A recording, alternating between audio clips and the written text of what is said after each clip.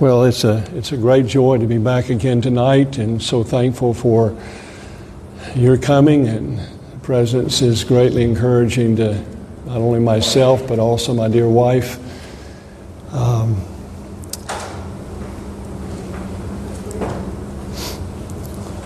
I mentioned something to you last night that is greatly perplexing, and I don't take it lightly. In traveling in recent days, not only in your country, but also in the U.S., and then going to some other countries that we've been in before, it greatly troubles me to see the great falling away. As I mentioned, I reiterate again, I never in my wildest imagination would ever think of some of the people that would deny the faith at this hour. I mean, a total renunciation of the faith of Jesus Christ. So troubling. Don't take it easily. Some along the way they've lost their marriages. Some have just utterly seen their ministry decimated, and now they have no ministry. And so it's a deeply oppressive thing. And so tonight we want to look at this subject. As you know, if you've been here the last two evenings, we've been talking about the reality, the experiential nature of the love of God. And tonight will be no exception. We'll look at another text and another aspect of this love. And so if you would, I want you to take your Bibles with me, please, and turn once again to that little epistle of Jude just prior to the book of Revelation. The book of Jude. Back last year in the fall, I was asked to do another Heart Cry conference for our Eastern European missionaries. So we have about 28 men and women in Romania, Moldova, and Ukraine that we have two conferences a year. And so I did the fall conference last year, and Serene, unlike times before, he would give me assignments to speak on. He said, "Brother, I just really feel like you just need to share what God's put on your heart." And because this matter of apostasy has been weighing so heavily upon my heart, this is what I chose to address. And so I did a 6-part series from one verse of Scripture. Really, it was an overall exposition of 1 Timothy as I drew all my thoughts from various Scriptures surrounding this one verse in verse 16 of chapter 4, where you recall that Paul said to Timothy, "Take heed to yourself and to the teaching, and continue therein, persist in it. For in so doing, not only do you save yourself, but those who hear you." And so, in a very real sense, brethren, while we are saved by grace through faith alone in Christ alone, our assurance and ultimate glorification is contingent upon our perseverance in the faith. And the only reason we persevere is because we're kept by the power of God. So Serene, it was pretty hard-hitting. It was very searching and very engaging to our missionaries. And he was a bit troubled about it. And he said, "Brother Don, after we left the conference, why were you like this?" He said, "It was a different dimension than what you normally share. You were very direct and very, at times, hard." And I gave him some stories, true stories of people that are very close to me that have fallen away from the faith. And he said, "I understand now." It's sad, friend, that even in our small congregation tonight, within 5 years, some of you will depart from the faith of Jesus Christ. So you need this message desperately. And there are people that you know that need this message, because if they don't take heed to what God says, they will indeed depart from the faith. So if you would, follow with me as I'm just going to read a portion of this epistle. And I'd like to begin reading in verse 17. For many of us, it's a very familiar text, but I want to draw some things out of tonight that perhaps will be a refreshing edification to you. Maybe you haven't thought about these things before, but verse 17, but you must remember, beloved, the predictions of the apostles of our Lord Jesus Christ. They said to you, in the last time there will be scoffers, following their own ungodly passions. It is these who cause divisions. They are worldly people, and behind it they are devoid of the Spirit. But you, beloved, building yourselves up in your most holy faith and praying in the Holy Spirit, keep yourselves, there it is again, in the love of God. Just stop, listen. That is profoundly experiential.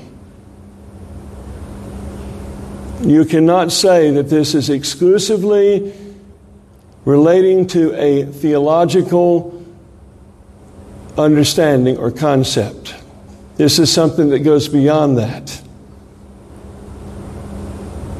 Keep yourselves in the love of God, waiting for the mercy of our Lord Jesus Christ that leads to eternal life.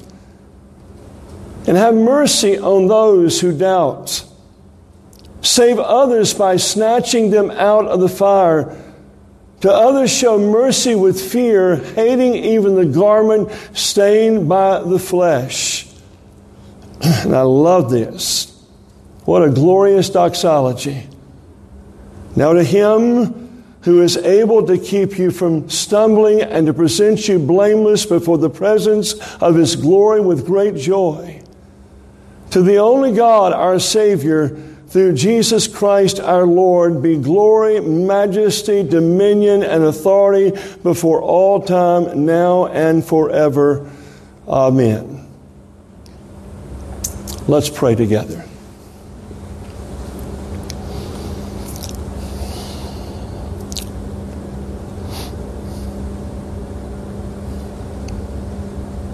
Father, please help us.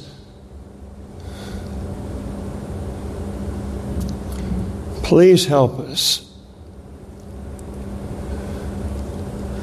Save us from ourselves. You're so glorious in your rescue missions.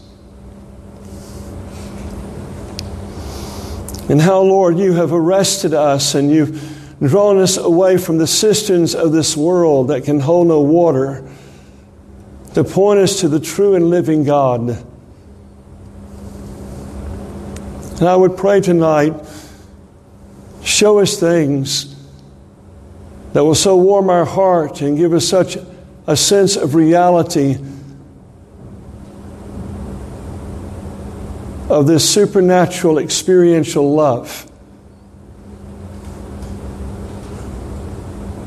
That God, we would be so fortified and so insulated and so motivated to cast off all of these snares of the enemy that would seek to draw our attention away from Christ and lead us down the road to perdition. Oh God, we need you. Our loved ones need you. Help us to know that presumption is not assurance of salvation. So many are presuming on God because they prayed a prayer, or they're even in a Reformed church, a solidly biblical church, that this is going to be a guarantee that I'll be in heaven one day. Oh God, tonight, encourage our hearts to give diligence to make our calling and election sure and to persevere in holiness. without which no man shall see the Lord. So please come and speak and glorify yourself, Father. We pray in Jesus' name. Amen. Now, the Epistle of Jude is a timely word for a faithless age. It is especially, brothers and sisters, relevant for the dark hour in which we live. Like Hebrews, which, as we mentioned last night, is an epistle of warning, so is this brief word, this prophetic word from Jude. It is an epistle of warning. You see, the letter serves as an appropriate wake-up call to those who are spiritually indifferent in our day. And although it's an alarming word, it's an unsettling word, it reminds us that in wrath, God remembers mercy. Always. No matter how bleak the situation, no matter how despairing the condition of an individual, in wrath, God remembers mercy. Think about it. Why? Because warnings in the Bible are tokens of mercy and overtures of love because God's concern for the souls of men. This is glorious. You find Jude admonishes those of his day to remember the apostles' prophetic warnings. If they keep not in mind these cautions, they would surely be led astray. That's why he says back in verse 17, they must remember. This is not negotiable, it's an imperative. Remember the nature, the evil nature of men. You read on in verses 18 and 19, their lives, the lives that are characterized by ungodliness, sensuality, and dissension. He sketches the character of these people, and this is what he describes them as. All of this because, think about it, they were devoid of the Spirit. Love the words of J.C. Ryle. Where there is no holy living, there is no Holy Ghost.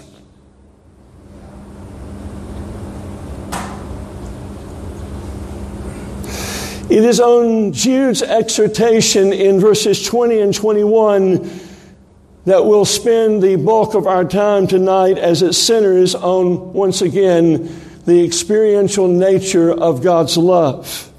Look with me at Jude's directive in the words, keep yourselves in the love of God. Not negotiable. Not optional. It's an injunction. As a matter of fact, the word or verb keep here is in the aorist middle imperative. That's important. It speaks, brothers and sisters, of maintaining a position, a posture. In other words, it's an urgent word meaning to remain steadfast. You must do it. We don't like this, but this is what we've called to do as Christians, and that is to fight in faith. The nature of saving faith is that it fights. Piper's coming out of MacArthur's office there in California, and he said as he rushed in that day to meet with Dr. MacArthur, he said, I noticed out of the corner of my eye there was a statue. And all I could see was the hands were raised, the fists were clenched. I didn't have time to read what was written. There was an inscription at the base of this statue. He said, I went into the office, but when I came out, I had time to go over and look at this thing, and the pain was etched in this guy's countenance. He said, I thought in my mind going into the office that basically It was a figurine depicting a sinner crying out before heaven, God, be merciful to me, a sinner. But he said, when I came out of the office and I looked at it, and I saw the pain etched in this man's face, his eyes tilted toward heaven, his fists were clenched. Down at the base of the statue were the words, I will trust. And that's the Christian life. If you don't trust, you'll perish. Also, you find the verb is modified, which means strengthened, by three participles. Participles, by the way, are verbs that take on an adjective function. Therefore, what Jude is saying here is that by building, praying, and waiting, believers continue in Christ's love, and therefore, now listen, therefore they protect themselves against false teaching. Note this, if you would, that the love of God in the text, you've already seen this, many of you, but I remind you, I stir up your mind the way of remembrance. The love in the text is God's love for us. Once again, as I've already said, it is something subjective or experiential. It is not something that is merely intellectually attained, but felt. It's a pervasive sense. It's something, no doubt, that's supernatural. You see, the nature, brothers and sisters, of this love speaks of a sphere or a place of blessing. And although His love never changes toward us, we may lose the sense of it. We may lose the sense of it.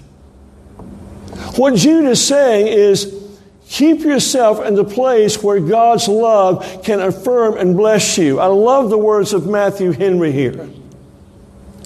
Get a load of this.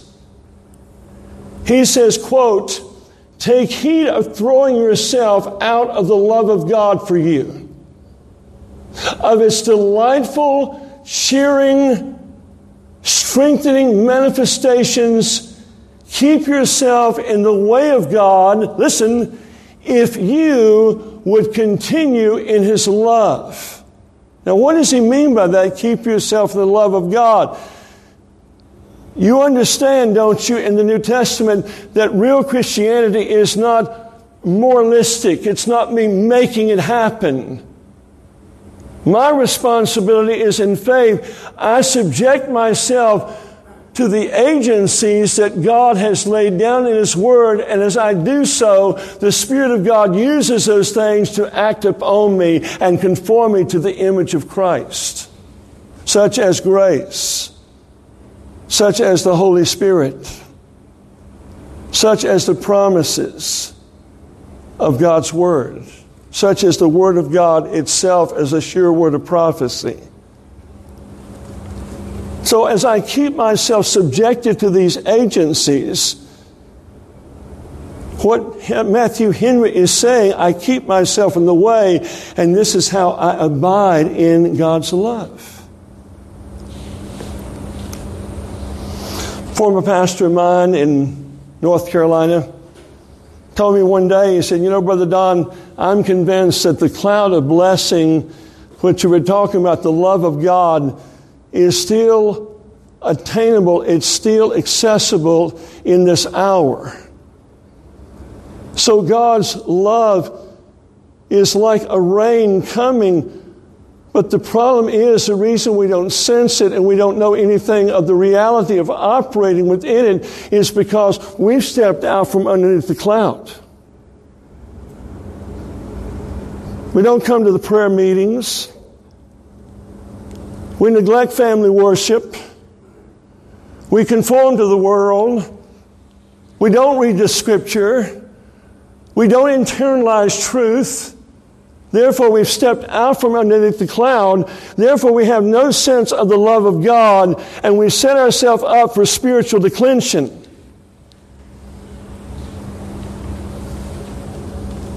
Unfortunately, many professing believers do not remain or keep themselves in this love. Now, please listen carefully. They neglect those means of grace that Jude tells us affirm the sense of it.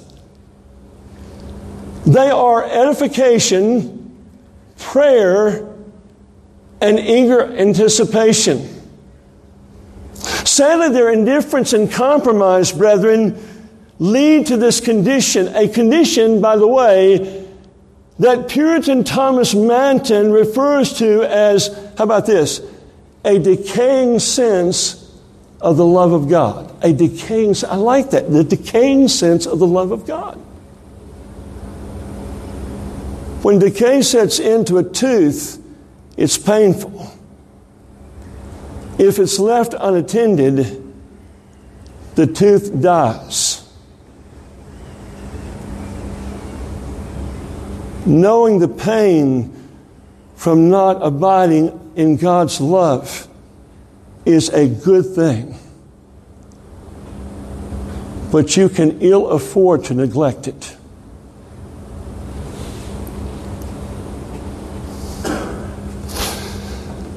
In Manton's commentary on Jude, he lists the effects of this decaying sense, followed by the evidence of its immediate loss. And he says a few of the eroding effects when this love begins to dissipate is, first of all, he said, in the life of this professor, the heart grows cold and careless. Cold and careless. In other words, complacency abounds. Other things take precedence over the things that God has given us to preserve us from apostasy.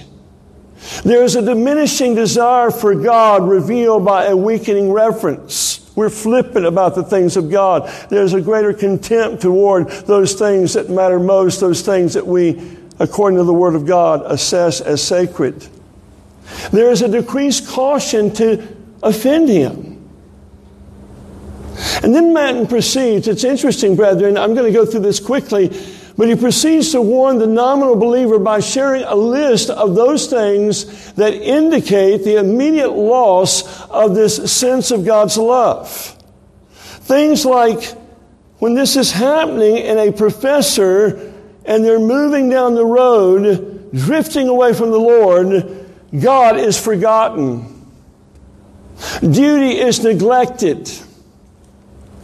Sin is left unchecked. It is not mortified any longer. There is indifference or no frequency for private communion with God. There's no sweet thoughts of God. No concern for glorifying God. No planning on how we can be most useful for our Savior. No longer do we mourn over our sin. We're insensitive to offending God. There's no melting of the heart. One of my spiritual fathers in the ministry was a man by the name of Bill McLeod. Some of you may recognize the name because of the association with Ralph and Lou Cetera, the Cetera twins. We were all a part of the Canadian Revival Fellowship, and Bill McLeod was a spiritual father to me. But I heard him say on 2 different occasions, our heart ought to be so tender and so impressionable, if a leaf were to fall on it, it would leave an impression. But we're not concerned any longer. Man goes on to say there's no care to avoid all occasions of grieving God. How about this one? There's an absence of watchfulness. We don't watch against temptation. We don't watch against the ploys of the enemy. We're oblivious to those things. Roy Hession, who wrote the book The Calvary Road and We Would See Jesus, he said when he had those 5 dear black brothers come in from Uganda where the revival was happening to testify in his conference on revival in England, he said, I picked them up at the airport. I transported them to the conference, but en route, I stopped by my office to speak to my secretary. They came into the office. I introduced them to my secretary. I took care of some business with her, and then we got in the car and went on to the conference. And Roy Hession says, every morning I would share a devotional in the conference from the book of Hebrews, just unveiling the beauties of Christ, our high priest. And he said, I didn't realize until after the third morning that these black brothers that were sitting behind me on the platform were weeping their eyes out. I was academic, but they were seeing something in my message that I wasn't seeing. They were seeing Jesus in my message, and they were weeping profusely. They shared their testimony in the conference, and he said, I was so stressed and I was so disconnected from the Lord in those days. Here I am hosting a revival conference, and if there was anybody that needed revival, it was me. And these precious brothers came over to me and formed a circle around me and said, Brother Hession, can we have a word with you? And he said, certainly. Is there a problem? And he said, one guy spoke up and said, well, we don't think there's a problem, brother, but we sense that there's something not right in your spirit. There's something that you need to attend to, that you need to repent of. And Roy Hession says, I immediately recoiled and defended myself. Well, wherein do I need to repent? Much like those in Malachi, wherein do I need to repent? And one of these precious brothers looked at him and said, brother, we don't know exactly, but the other day when you picked us up at the airport and took us by your office, you went in, introduced us to your secretary, and then we watched you. By the way you talked to your secretary, we couldn't tell if she was your secretary or your wife. We suggest that you begin there. No longer watchful. If there's one word that characterizes the Church of Jesus Christ these days, is the word indiscretion. Some of us men at church, you can talk so lovingly to another man's wife, and you talk to your wife like a dog. You might begin there.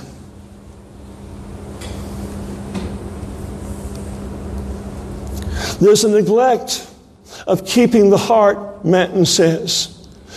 You're indifferent to temptation and carnal thoughts. The work of God is a dull routinism. How about this one? There's a neglect of the bridling of the tongue. A friend of mine down south, he's an evangelist. He's a striper bass fisherman. He's got his own boat. Doesn't get to go fishing very often, but one day I was passing through. He had the time off. He took me out striper bass fishing. Like normally when I go fishing, they ain't biting, and that day was no exception. So it was very conducive for fellowship, and we're talking there in the boat, and he said, what do you think about preacher so-and-so? And at that time, being the cynical, critical person that I tended to be, I shared with him my quote-unquote concerns about this preacher. And he pitched in, and he added his criticism. And finally I looked at him and I said, well, brother, I won't say any more. I'll just say this, that one of these days that man's going to have to give an account of himself to God. And when I said that, he looked at me and he said, and you and I are going to have to give an account for everything that we just said about him.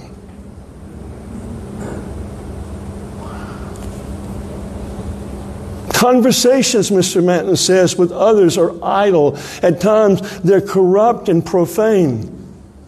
We're more prone to anger and envy. Public worship is performed and ritualistic, not heartfelt. Sin is confessed without any remorse and a sense of wrong done to God. We mouth prayers for spiritual help without any expectation. We intercede for others without any sympathy or compassion for their soul. When thanks is given, we give thanks without any esteem of the benefits. What am I saying here tonight? We move quickly.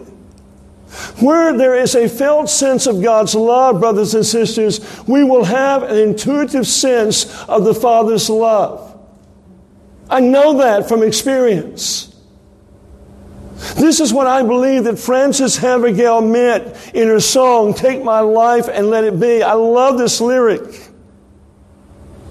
She said, "Take my hands and let them move at the impulse of thy," there it is, "love."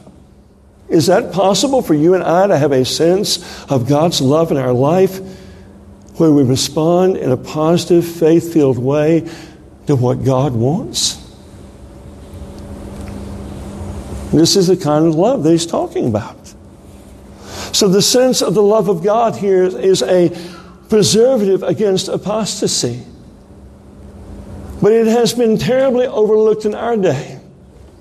Sadly, there's not a few brothers and sisters who are drifting into the waters. Remember last night we used the word perdition and irrecoverable fate? But someone might ask, well, what is apostasy? Let me define it very quickly. Apostasy can be defined as a falling away from the faith, a falling backward, an abandoning of the truth, a departure from the faith of Jesus Christ. You see, an apostate is one who professed faith in Christ, but in time drifts into a state of ungodliness. This may or may not lead to an open renunciation of the faith. As I mentioned last night, I'll say again, there are apostates performing in the pulpit. They have a very successful ministry in the eyes of men, but like Ravi Zacharias, they live a hypocritical lifestyle behind the scenes. Pornography. Day in, day out, but they can suck it up for the sake of their reputation. An apostate is one who has an intellectual understanding of the gospel. Having professed faith in Jesus, he or she evidences a change for a season which could last for many years or even a lifetime. But after a season of faithfulness to God, they begin to neglect Scripture and the way of holiness. Their indifference leads to increased ungodliness, and he or she may continue to attend church, but they take on the role of a hypocrite. Listen to these words, pregnated with conviction, brethren, by Charles Spurgeon. The making of a devil was an angel. The making of a son of perdition was an apostle. The making of an apostate is a professing Christian. And I want to tell you what I told our staff at Heart Cry the other morning, and I said it with great compassion. Don't think it can't happen to you. If you neglect the means of grace and don't keep yourself in the love of God, you're doomed for destruction.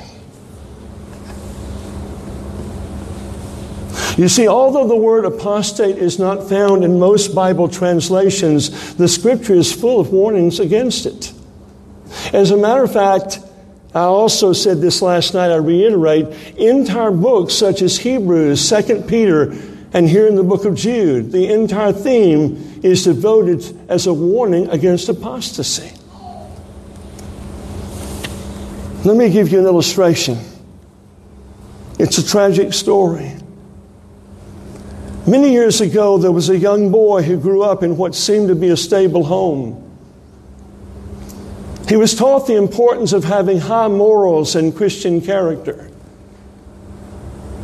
Professing Jesus Christ as Savior, as a teenager, he began living for Him. He wrote Christian literature that possessed a wealth of biblical substance and inspiration. In his first written work, entitled The Union of the Faithful with Christ, we read these beautiful words, quote, "Through the love of Christ we turn our hearts at the same time toward our brethren who are inwardly bound to us and for whom he gave himself as sacrifice." In another part of this work, the same young man wrote, "Union with Christ could give an inner elevation, comfort in sorrow, calm trust, and a heart susceptible to human love, to everything noble and great, not for the sake of ambition and glory, but only for the sake of Christ." He later writes a thesis entitled Considerations of a Young Man on Choosing a Career. He says, quote, "Religion itself teaches us that the ideal," referring to a person, "toward which all strive, sacrificed himself for humanity. And who shall dare contradict such claims? If we have chosen the position in which we can accomplish the most for him, then we can never be crushed by burdens because they are only sacrifices made for the sake of all." Listen now. When this young man finished high school, the following was written on his graduation certificate under the heading Religious Knowledge. The faculty said his knowledge of the Christian faith and morals is fairly clear and well-grounded. He knows also to some extent the history of the Christian church. Great promise. His life.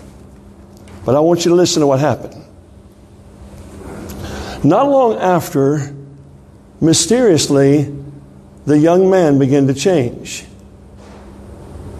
His writings took on an evil slant. He wrote a thesis where he speaks of people as human trash and uses the word destroy 6 times. This earned him the nickname Destroyer. He went on to write that no man visits me, and I like this, because present mankind may, and then he uses an obscenity. He said, "They are a bunch of rascals." Not long after this, he becomes profoundly and passionately anti-religious. The young man writes in a poem, quote, "I wish to avenge myself against the one who rules above." In another of his poems, entitled The Pale Maiden, he writes, "Thus heaven I forfeited, I know it full well. My soul once true to God is chosen for hell." One of his biographers said that there is strong evidence that indicates that he was becoming involved in the occult. Sadly, his changed loyalties resulted in spiritual and moral tragedy. He became a heavy drinker. Lust and immorality characterized his life. He lived most of his adult life as a pauper. 3 of his children died of malnutrition.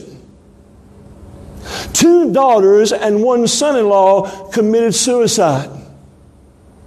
His wife abandoned him twice, and after she died, he would not attend her funeral. He led a strong campaign against capitalism. He ultimately authored the Communist Manifesto. His name, Karl Marx. Apostate. Apostate. You say, "Preacher, this frightens me, what you're telling me about this subject tonight." Once again, friend, I find themes of this nature are good awakening agents to awaken us. But what will really drive us, God's impetus, His best impetus in us being motivated to live our life for His joy and for His glory, is finding our great affection in the beauties of Jesus Christ, the gospel.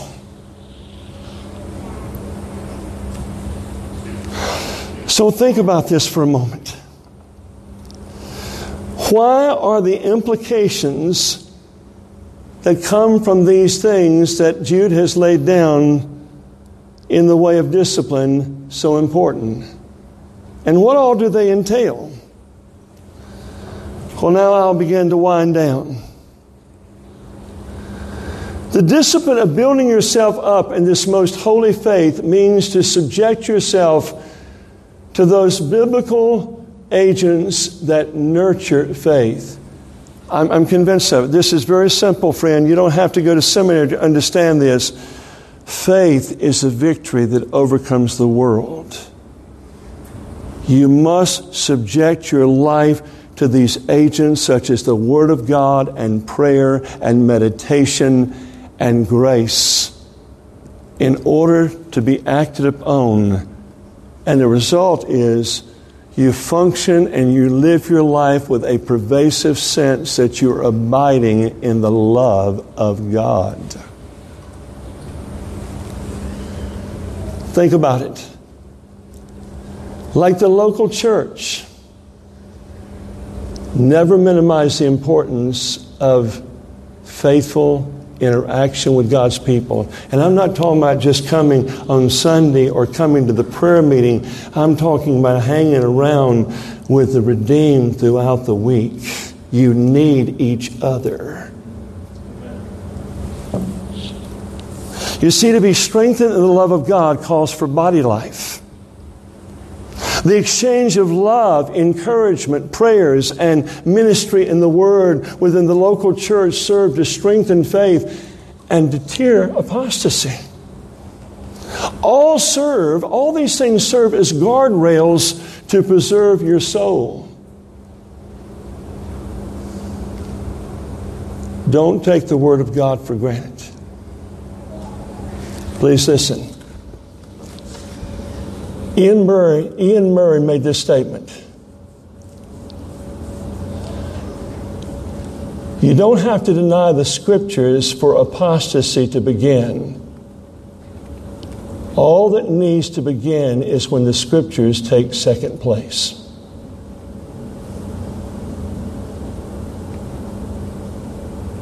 So you're regulated. Well, I'll read the Bible, when I feel like it. Can I tell you, there are times in my life, even as a minister of the gospel, as much as I do love the Word of God, there are times that I don't feel like reading the Bible. But I stay the course every day. I choose to do my systematic Bible reading and my meditation. And without exception, when I do that, as I go through the motions, the emotions come. What am I saying when I say I still choose to read the Bible even though I don't feel anything? We're talking about faith again. I choose to obey God regardless of how I feel. So quickly, here are the three admonitions that Jude gives us to abide in the love of God. First of all, he said you're to build yourself up in this most holy faith. And it's by subjecting yourself to these agents of grace that God has given to preserve the soul. Secondly, is praying in the Holy Spirit. Now listen, friend, I don't know what church you've come from tonight, but this is not a foundation that advocates praying in tongues. It has nothing to do with praying in tongues whatsoever. Praying in the Holy Spirit speaks of praying according to God's purposes and promises. You see, the Spirit exerts His influence upon us by directing and reminding us of those noble pursuits of holiness we should pray for. So what does this call for? Word-centered praying. Word-centered praying. I bring the promises of God into focus. I bring the person, the attributes of my Father into focus. These things give me greater incentive to pray and to believe God. Not to mention, listen, they breed faith, because faith comes by hearing, and hearing by these very promises. And then furthermore, the third thing he says is the discipline of waiting for the mercy of our Lord Jesus Christ. Don't miss this. Now listen carefully. This waiting speaks of aggression. It's not a passive waiting where I'm just sitting back waiting for something to happen, waiting for Jesus to return. No, friend. It denotes an expectation.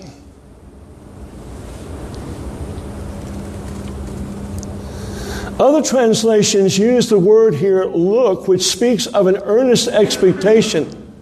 But the implications of this do not exclusively entail an anticipation of the Lord's coming. They also entail a pursuit of the merciful overtures of God's help in all things. And I'll be honest with you, one of the greatest things that has helped me spiritually and sustained me supernaturally in these days is I see God in everything. Everything. Providence rules. No matter what you're going through right now, whether it's the pinnacle of joy or the depths of despair or some affliction in your life, God has ordained everything. He's not the author of temptation. He's not the author of sin. But I'm telling you, friends, circumstantially, everything is appointed. As Tozer says, we walk an appointed way. Watch God at work.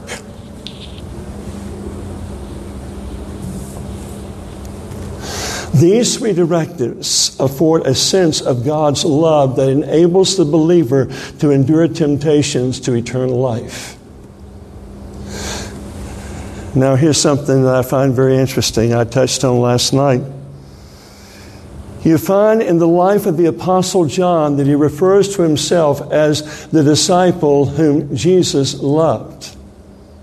5 times at the end of his gospel, the Gospel of John, he speaks of himself as the gospel whom Jesus loved. Think about this.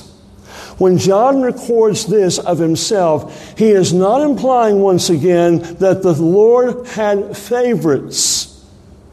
His love extends to all his elect, as you see in such passages as, listen, John 5:11, Jesus loved Mary and Martha and Lazarus. It wasn't just John. And John 13 verse 1 that says, having loved his own who were in the world, he loved them to the end. He loved many people. John 15:9, Jesus said, as the Father has loved me, so have I loved you. All of his disciples. It wasn't just John, although he felt that way. But I've often wondered why John says that he was a disciple that Jesus loved. I love to read. I've been helped immensely by spiritually gifted men and women, how they cast light upon these texts. And let me just draw in passing from John Piper. Piper says, in the way of insight here, what did John mean when he says the disciple whom Jesus loved? Listen, quote, perhaps this is John's way of saying, my most important identity is not my name, but my being loved by Jesus, the Son of God. He is not trying to rob anybody else of this privilege, Piper says. He is simply exulting in it.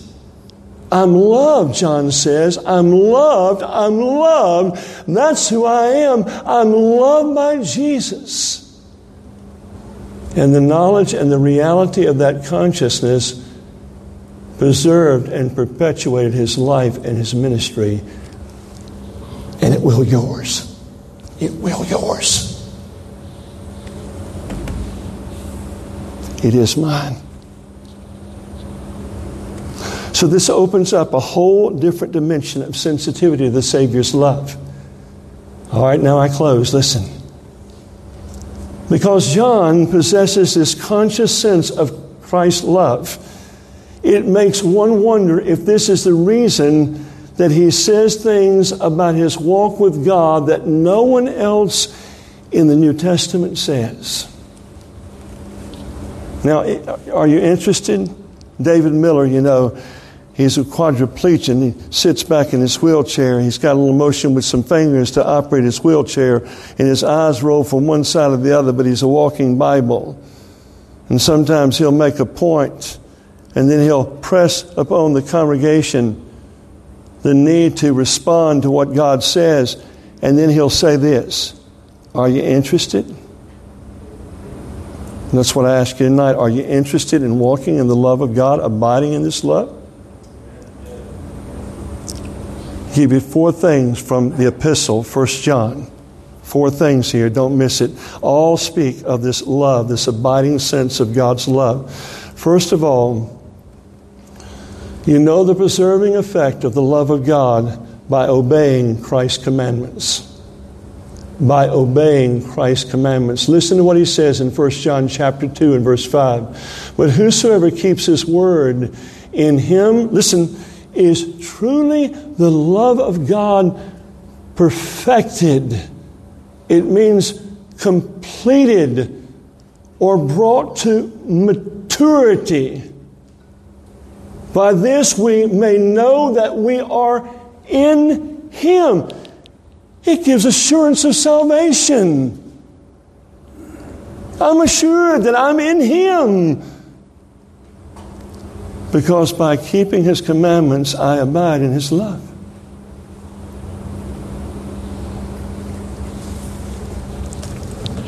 But we're living in an age of anarchy.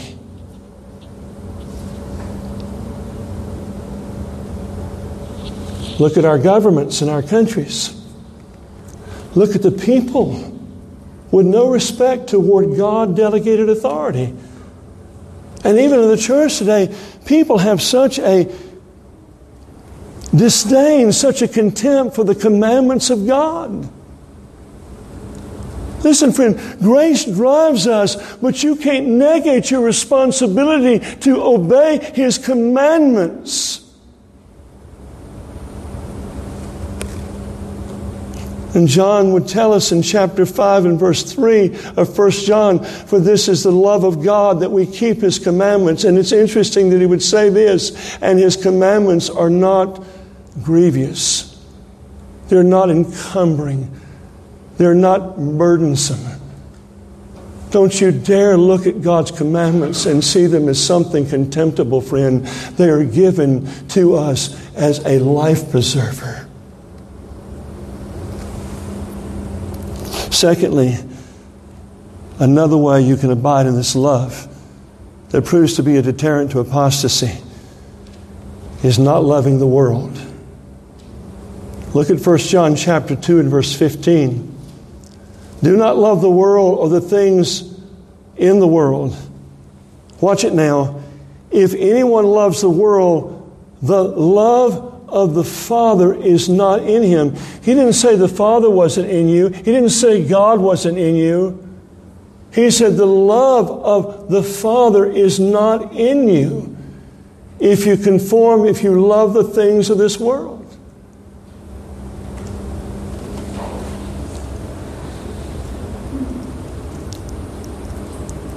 I've lost my interest in sports to a great degree. Not because I'm an old man now.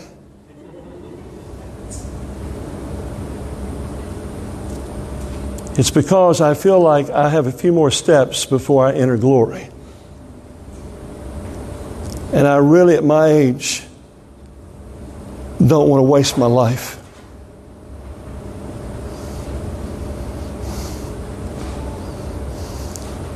We talk about the young people, they're wasting their life on this, that, and the other, and old people are wasting their life on retirement.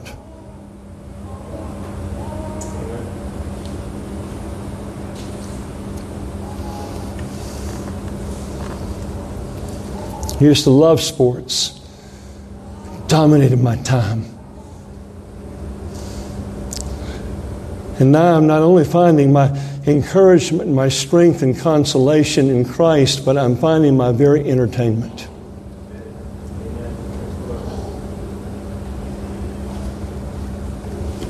Thirdly, you also abide in this love that deters apostasy by seeing and caring for the needs of others around you. Listen to what John says again, 1 John chapter 3, verse 17. Note the term, the love of God again. But if anyone has this world's good and sees his brother in need and yet closes his heart against him, how does God's love abide in him? So I challenge you tonight, when you look around you, are you so oblivious with number one, yourself? Are you so absorbed with that you're oblivious to people's needs around you? Some of you, God's made you privy to a certain person in your family, or maybe outside your family, maybe your faith family, someone you work with. He's made you privy to a need that if you obey Him in ministering to that need and helping that person, you have no idea how this sense of the love of God would flourish in your life. And God becomes real, and faith grows. But then finally, there's a fourth thing that John directs us to concerning this abiding sense of His love, and that's in 1 John 4, verse 12. No one has ever seen God. If we love one another, God abides in us, and His love is perfected. There's the word again, completed, growing up into maturity in Him, in us. In other words, we love people.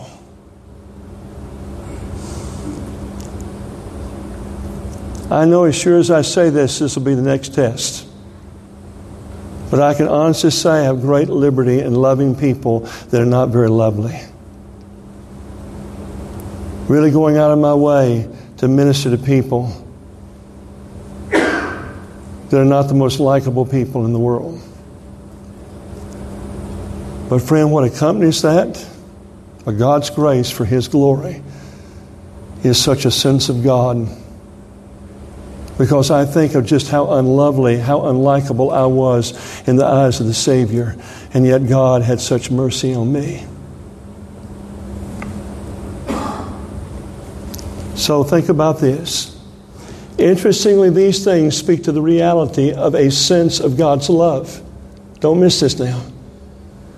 I have no doubt that he enjoyed a dimension of it, John did, that authenticated his salvation, but also preserved his soul through all the temptations and tribulations that he would be called on to endure. Likewise, listen, brethren, let us guard against a decaying sense of God's love by building ourselves up in our most holy faith, praying always in the Holy Spirit, and eagerly anticipating the culmination of the Lord's mercy at His coming.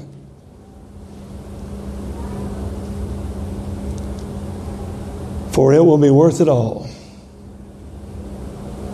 when we see Jesus. I'm strengthened, not because I pull myself up by my own bootstraps and try to make things happen. Daily I subject myself to this Word and the good devotional supplements that complement this Word, and secret prayer and worship. And by subjecting myself to those things and being willing to let God produce within me propensities to obey Him and then following through in obedience, I have such a sense of God's approval and His love upon my life, which is the greatest deterrent in your life and my life from falling away from the faith. Let's pray together. Father in heaven, we're grateful So grateful, Father. This is no formality. This is no performance, Lord. Tonight I pray that your people would know the reality of your kindness. You're such a good God, full of great mercy. And what love. As we said the first night, I pray that, Lord, we would not only think much and study much, meditate much on God commending His love toward us, and that while we were yet sinners, Christ died for us. But Lord, through the meditation and revelation of that, may we know and taste and grow in this experiential aspect of Christ's love. May we know the heartbeat of the Savior, what pleases Him and what grieves Him. And encourage your people tonight. Oh God, please encourage them.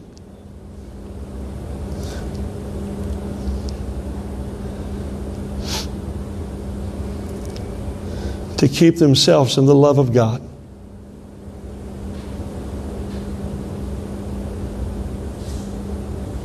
For Christ's sake and for His glory. Amen.